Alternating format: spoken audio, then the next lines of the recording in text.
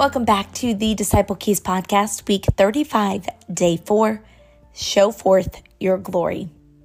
But ye are a chosen generation, a royal priesthood, a holy nation, a peculiar people, that ye should show forth the praises of him who hath called you out of darkness into his marvelous light. 1 Peter 2:9. This week, we are learning that each follower of Jesus Christ is called to be a disciple maker, a minister. In today's verse, we read that we are to show forth his praises. Like a showcase window displays the best products to invite others to come see, so are we meant to display his glory and beauty in our lives. We are to be the city full of lights that is set on a hill. We are the salt of the earth that preserves it. We are God's blessing in our family, among our friends, and with those who we seek to serve.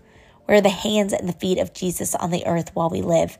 Every believer is chosen, holy, and set apart for good works, which is the work of the ministry. Whatever vocation we may have, whatever location we may be, we are meant to establish his kingdom there. And today's disciples' prayer is, Father, disciple me in your ways. Lead me down the narrow path that leads to right standing with you. Show me the way I should walk and show me the way I should live.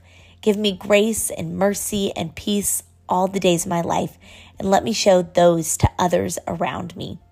Make me a fruitful disciple maker more and more. Let your life in me draw others to Jesus so that flourishing fellowships result for your glory. In Jesus' name. In our unreached focus today, Father, the 66,000 Buddhist Sharchop peoples of Bhutan need you. Open the floodgates of heaven, blessing, and pour them out on these people.